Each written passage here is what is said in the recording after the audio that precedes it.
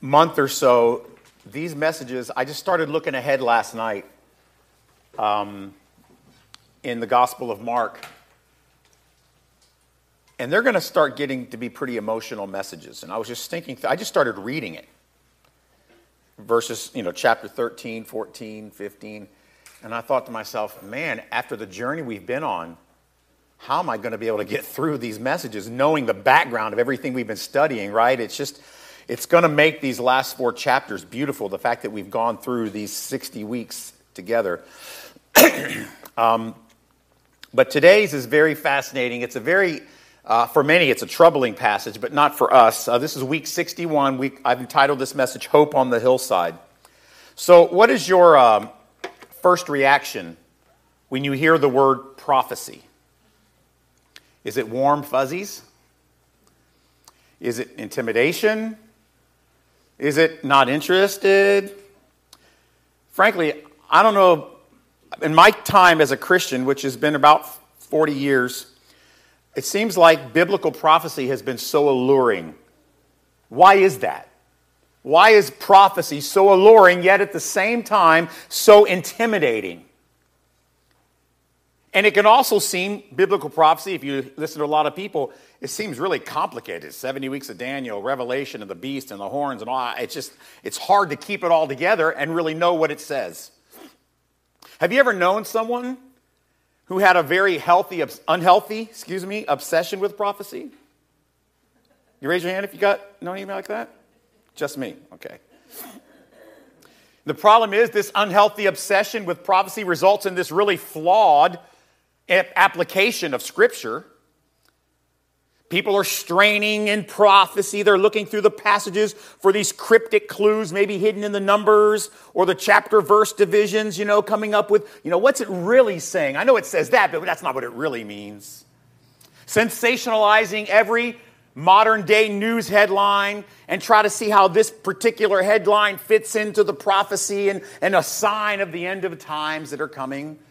And it can result, I've seen this happen, it can result in this strange apocalyptic prepper type Christianity somehow. This has been a big business, actually, this apocalyptic prepper Christianity. It's been a big business since about 1860. So many well-meaning Christians have been led astray by flawed prophetic obsession with all of its false predictions that are made and then don't come true. Another, though, equally unhealthy approach to prophecy is intimidation. It's too complicated, it's too scary, it's too complex. I'm going to stay clear of it. I'm just going to focus on, easy stuff. And that also is incredibly sad. Because that causes people to miss out on the true purpose of all prophecy. It's not to tell the future. It's to have hope and encouragement. And to be a good student of the Bible, we cannot and we will not shy away from prophecy, nor can we be obsessed with prophecy.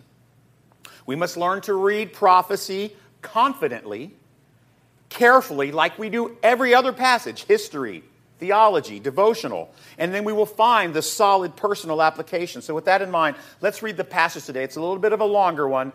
Many people call this next chapter that we're going to be studying the next few weeks, they call it the Olivet Discourse. We're just going to call it Mark 13, okay? And as he came out of the temple, one of his disciples said to him, "Look, teacher, what wonderful stones and what wonderful buildings." And Jesus said to him, "Do you see these great buildings? There will not be left here one stone upon another that will not be thrown down." And as he sat down on the Mount of Olives opposite the temple, Peter and James and John and Andrew asked him privately, "Tell us, when will this be? When is this temple going to be destroyed, Jesus? We'd like to know. And what will be the sign when all these things are about to be accomplished?" Excuse me. And Jesus began to say to them, "See that no one leads you astray. Many will come in my name, saying, 'I am he,' and they will lead many astray. And when you hear of wars and rumors of wars, do not be alarmed. This must take place, but the end is not yet. For nation will rise against nation, and kingdom against kingdom. There will be earthquakes in various places. There will be famines. These are but the beginning of the birth pains. But be on your guard, for they will deliver you over to councils. You'll be beaten in synagogues. You will stand before governors and kings for my sake to bear witness before them. And the gospel must first be proclaimed to all nations. And then, when they bring you to trial and deliver you over, do not be anxious. Easy for you to say, Jesus. Do not be anxious beforehand what you are to say, but say whatever is given you in that hour, for it is not you who will speak, but the Holy Spirit. And brother will deliver brother over to death, the father his child, and the children will rise against parents and have them put to death, and you will be hated by all for my name's sake. But the one who endures to the end will be saved. Well, now after reading that, maybe I understand why people avoid prophecy. But we're going to break it down for you, and I hope you're going to see that in the end, this is really not very discouraging. It's actually quite encouraging. Look at the history. You ready? Prophecy at Grace Life. You excited? Yes. What are you going to do with this one, Joe? I want to call this section Admiring Stones. See, the problem is these disciples are still not getting it, right? This is the end of Jesus' public ministry for 3 years. It's about the last thing he's going to say to people in general. The rest of it's going to be spent with the disciples. He's been in the temple for 2 days, wreaking havoc on the religious elites, right? It's been quite a spectacle. And now, after an exceptionally long day of teaching and confrontation, we've called it Confrontation Wednesday, they're all leaving the temple together. It's late afternoon. Now, they know that Jesus is Messiah. They know that for sure. But they still have this misguided hope that he is still going to restore the temple and restore the kingdom of David and Solomon. You can understand, by the way, how these last 2 days, as extremely exciting as they are, it could seem like, man, this is really cool. Jesus is really kind of taking it to him, like he's taken over. This is our messianic hope. Events in the last 2 days sure seem like someone who's about to establish a kingdom, don't they? Take back the temple. But despite several warnings, the disciples still don't understand. He has come to set up a different kingdom, a spiritual kingdom, and he's also come to die. But the best is yet to come. That's what they think. That's their question. Envision now this group of disciples. They're tired, but the day was exciting. Emotions are high after all the drama, the anticipation. And as they exit the temple, one disciple, my guess is Peter, no surprise, he stops with the group and turns, and he takes one last inspiring look at the temple as they're leaving. They've been inside all day. And he calls the stones and the buildings beautiful. This is not architectural admiration. Boy, Jesus, they did a great job putting this temple. That's not what he's doing. It's patriotic. It's a declaration of hope and anticipation. You ever do that? Say something so obvious to someone you expect everyone to agree. Like, you know what? Isn't Tom Brady the greatest quarterback of all time? And everybody says yes. The disciples are walking out. I've always loved Tom Brady. You guys know that. He's always been my favorite. The disciples are walking out, and one of them says, Jesus, it is amazing what you've done today. All that you've said, what you've taught us, what you taught them. Aren't these buildings and these stones beautiful? In the wake of all that Jesus has said and done for 2 days, what the temple should be, how it's his house, he's cleansing it, caring for the vulnerable like the widow. It's a place for prayer, not for thieves, a place of worship. Exciting what to think this place will become once Jesus makes all that right again. You can understand how this, I would call it like a stop and take it in type of moment would happen for the disciple. It's an expression of patriotic, spiritual, institutional hope. It's kind of like the Transfiguration. If you remember that from couple months ago when Jesus took Peter, James, and John up the mountain and they met Moses and Elijah. Remember what they wanted to do there? They were so excited. They were so inspired. What did they want to do? They said, Jesus, can we just build 3 temples right here and just stay here? This is really cool. Isn't this beautiful? It's the same type of thing. Does that make sense? It reveals something sad, though, and very critical. They still loved the temple. They had misguided, patriotic hope in a different kind of Messiah, one that would deliver them from Rome.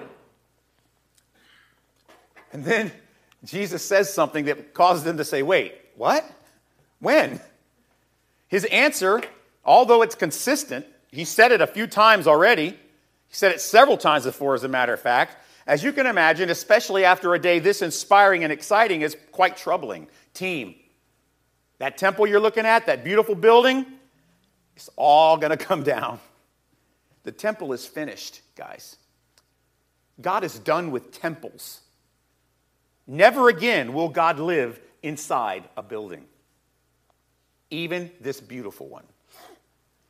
So then he goes, and I'm just going to put this picture up there. This is actually a picture that I took when I was in Israel, a long time ago, maybe 96, I can't remember. It's been a long time. And this is actually the Mount of Olives. You can see there's a bunch of tombs there now, but if you look across, you can see the Dome of the Rock right over there. But if you look a little bit in front of that gold building, that gold roof, you can see the wall, right? That's the temple. That would be the old city walls and the old temple. The Temple Mount is right on the other side of that. So you can see what's happening is Jesus goes out of the temple. He says it's all going to be torn down. He goes across from the temple to the Mount of Olives, right there. That's why they call it the Olivet Discourse. And he's right there. It's a beautiful place. And after all the exciting things they witnessed on Tuesday and Wednesday, this is the last thing they want to hear. Messiah had just predicted the demise of the temple. Once again, they're confused and full of questions in Jesus, knowing that they're going to need more data. They're going to need more teaching. He sits down on the side of this mountain right across a beautiful, you can see the whole city. Even back then, you could see the whole city of Jerusalem. He sits across from it to break it down for them. It's incredibly scenic. Overlooking the temple and the city. I've been there. A friend of mine, when we were there, preached this passage. It was unbelievably powerful. Like it was inspiring. And as faithful Jewish men, you could imagine how troubling this all is. What's the first thing you want to know? Wait, what? When? The ones asking the questions, by the way, isn't this interesting? They're the same ones that were on the Mount of the Transfiguration. Peter, James, and John. What do you mean, Jesus? When does this destruction start? Next week? Is it next year? What are we going to do when there's no more temple?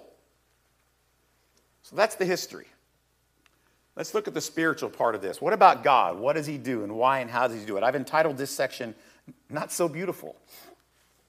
First of all, he goes into what's going to be happening in the near future. He delivers what appears on the surface to us a very ominous prophecy, his most ominous yet, about what's coming for the temple, what's coming for Israel, and frankly, what's coming for them, the disciples. And history clearly identifies, if you know your history at all, Jewish history, Roman history, Mark 13 is a definite prophecy for the first century. And the fulfillment of it all will begin very soon. By the way, many think this is yet to happen, Mark 13. Well, it's silly, and I'll explain why in just a minute. 99.999% of this has already taken place. It's clear this passage is a prophecy of the fall of Jerusalem. And as a matter of fact, it'd be Jerusalem's final fall to Rome. And it also is a prophecy of the complete destruction of Israel as a nation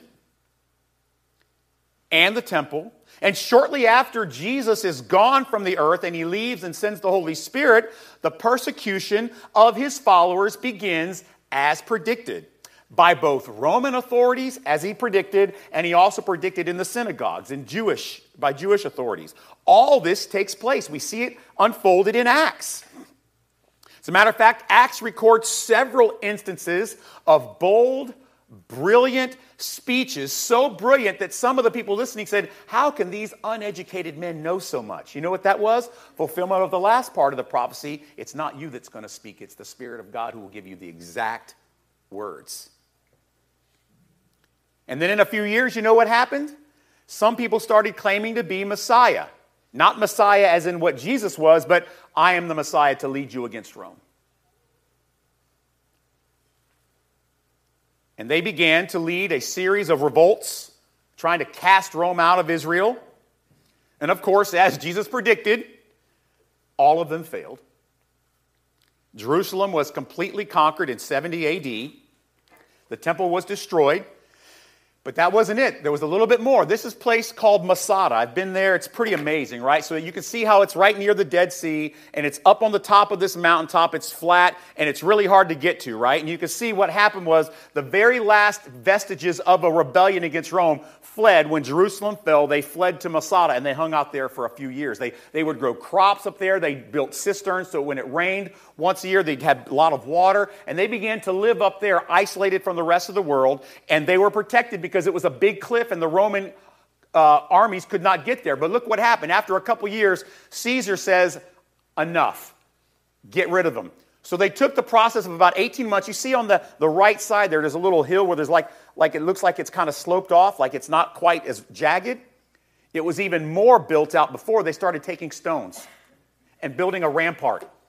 So after about a year and a half, the Roman army, which was encamped all around the bottom of Masada, builds this rampart, and they bring their army up, and they wipe out the rest of the vestiges that had been holding out there for 2 or 3 years. So 73, 74 A.D., this prophecy of Jesus is completely fulfilled. The one last Jewish stand against Rome at Masada is wiped out, and they went through a lot of trouble to do it. You see how that rampart is?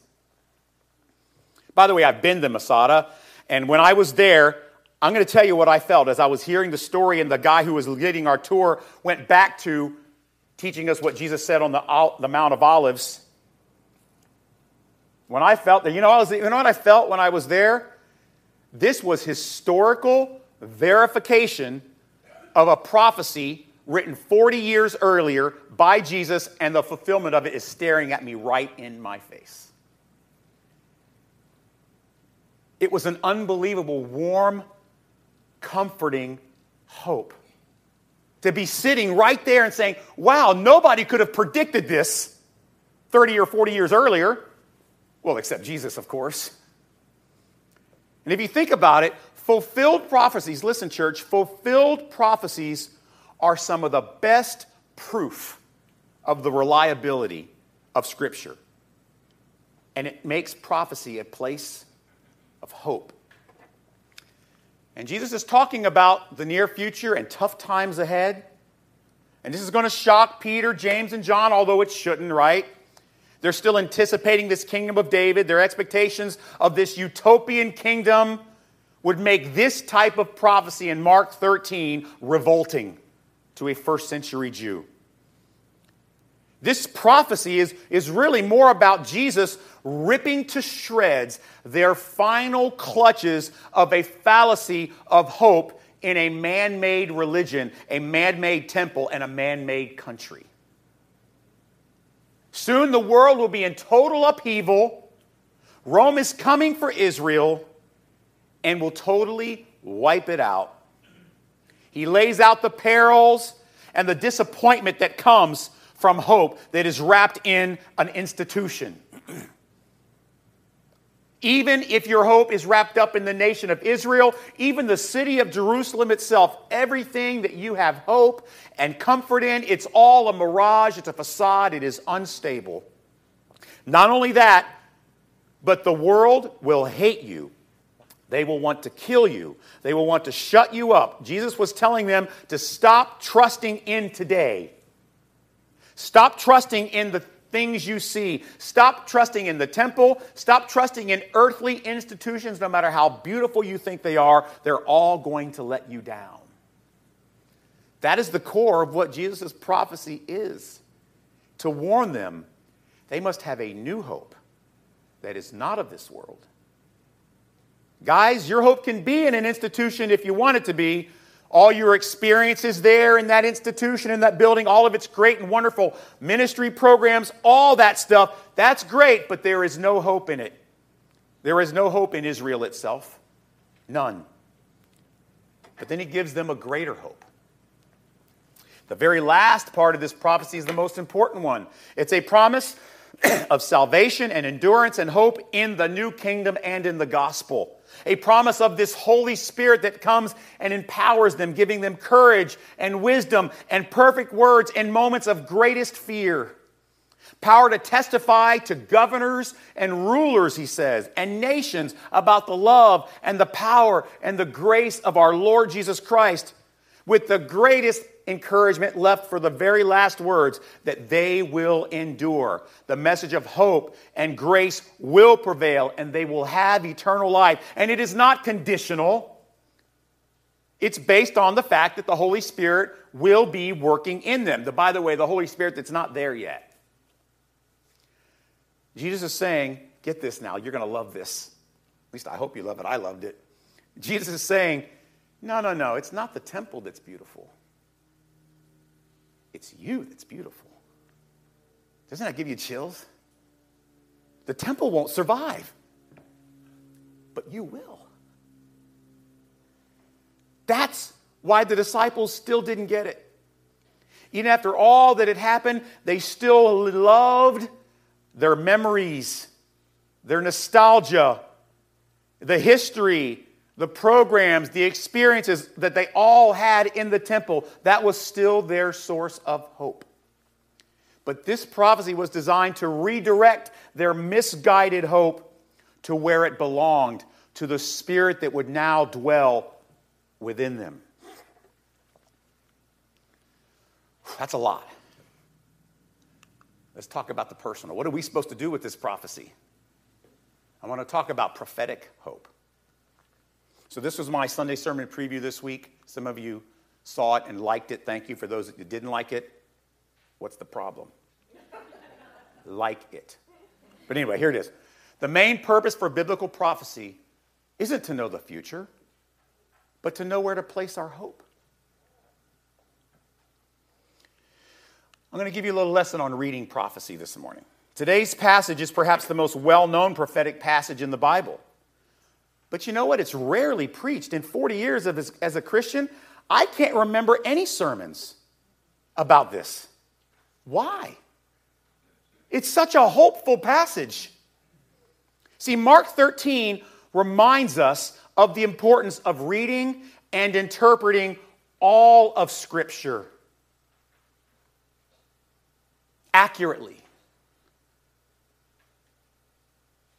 See, many read prophecies here and in Revelation and in Daniel, and they try to interject their own modern day experience.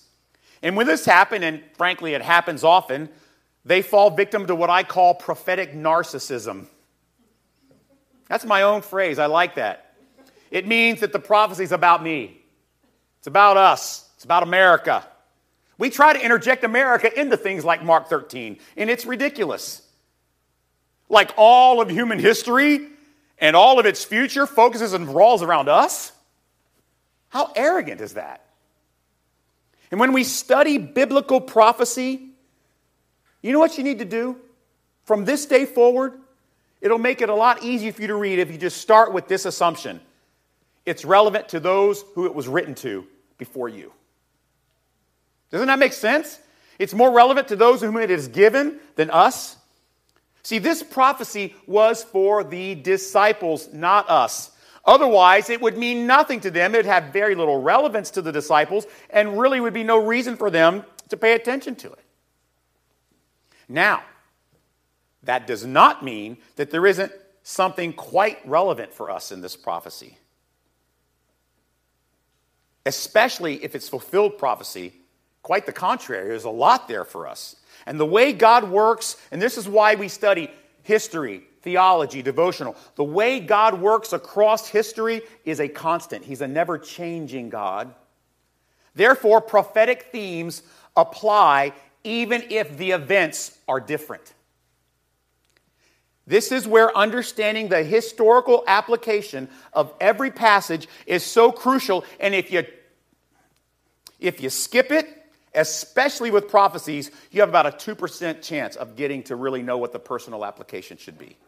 And then once we understand the history, now we can start to unlock the true theological concepts that are within these passages. We don't have to be captive to irrational, unbiblical obsession with specifics. And it's clear, by the way, that specifics in this prophecy have already happened. Agreed? But its purpose is still incredibly precious today. It's still incredibly beautifully relevant for us, even right here in downtown Sarasota at Grace Life.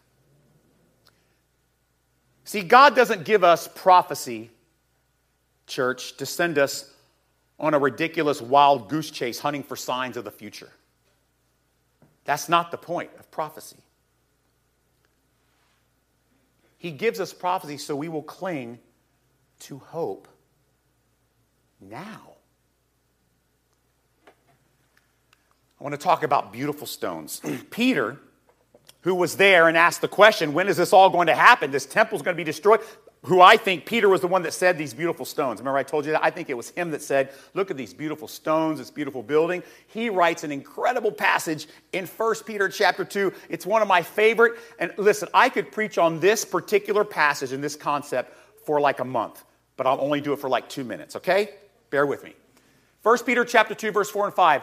As you come to him, Peter's talking about coming to Jesus, a living stone, Jesus, is the living stone rejected by men, but in the sight of God chosen and precious. Look what he says in verse 5. You yourselves are like living stones, are being built up, not destroyed, built up as a spiritual house, a temple, to be a holy priesthood, to offer spiritual sacrifices acceptable to God through Jesus Christ. Do you see the undeniable tie between this passage and Mark 13? This temple's going to be destroyed. Peter says, yeah, but you are now beautiful stones, and you are being built up.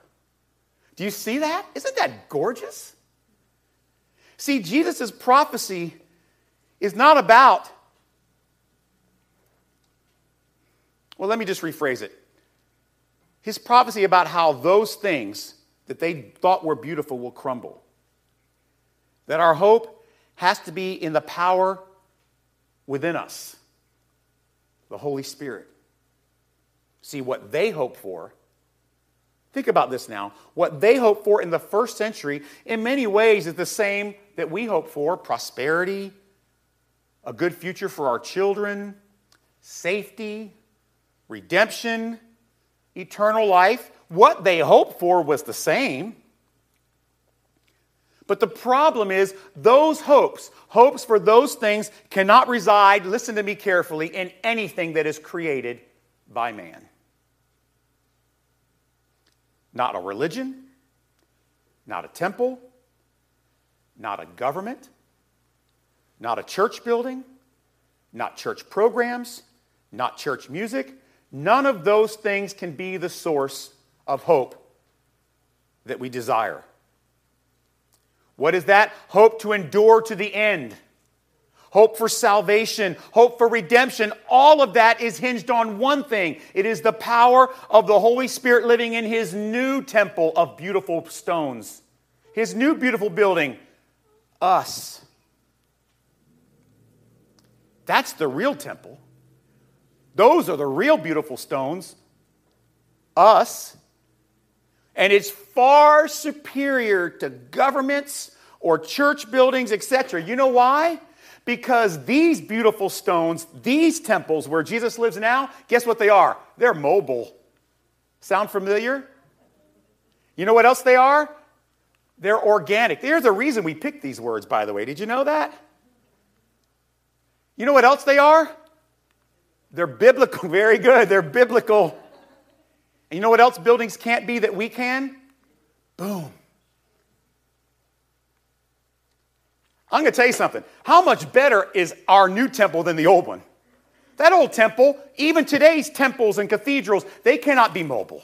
They cannot be organic. They cannot be biblical. And they cannot be generous. They're just made out of bricks. But our temple is made out of beautiful, living stones. And like the disciples, we are the beautiful stones that make up our true hope. That's the real beautiful building, church. And we struggle today, right? We struggle today with this same misguided hope sometimes in politics, in institutions, in money, even religious buildings and programs. We sometimes allow our hope to slip into those things and relying upon them. No, our hope is in the power of God to preserve. While He didn't preserve the temple, He will preserve. He promised at the end of Mark 13 this. He will preserve the most precious, beautiful temple ever built, even when everything around it collapses and fails. With hope in the Holy Spirit within us, we can turn to Jesus as we walk out today from Grace Life as a church family together, and we can say, just like the disciple, Jesus, what wonderful stones, what a beautiful building. See, that's what Jesus teaches us today through this completely fulfilled prophecy from the first century. That's where our hope should be. In a new temple that he has built out of beautiful stones, he will never let be destroyed. Heavenly Father,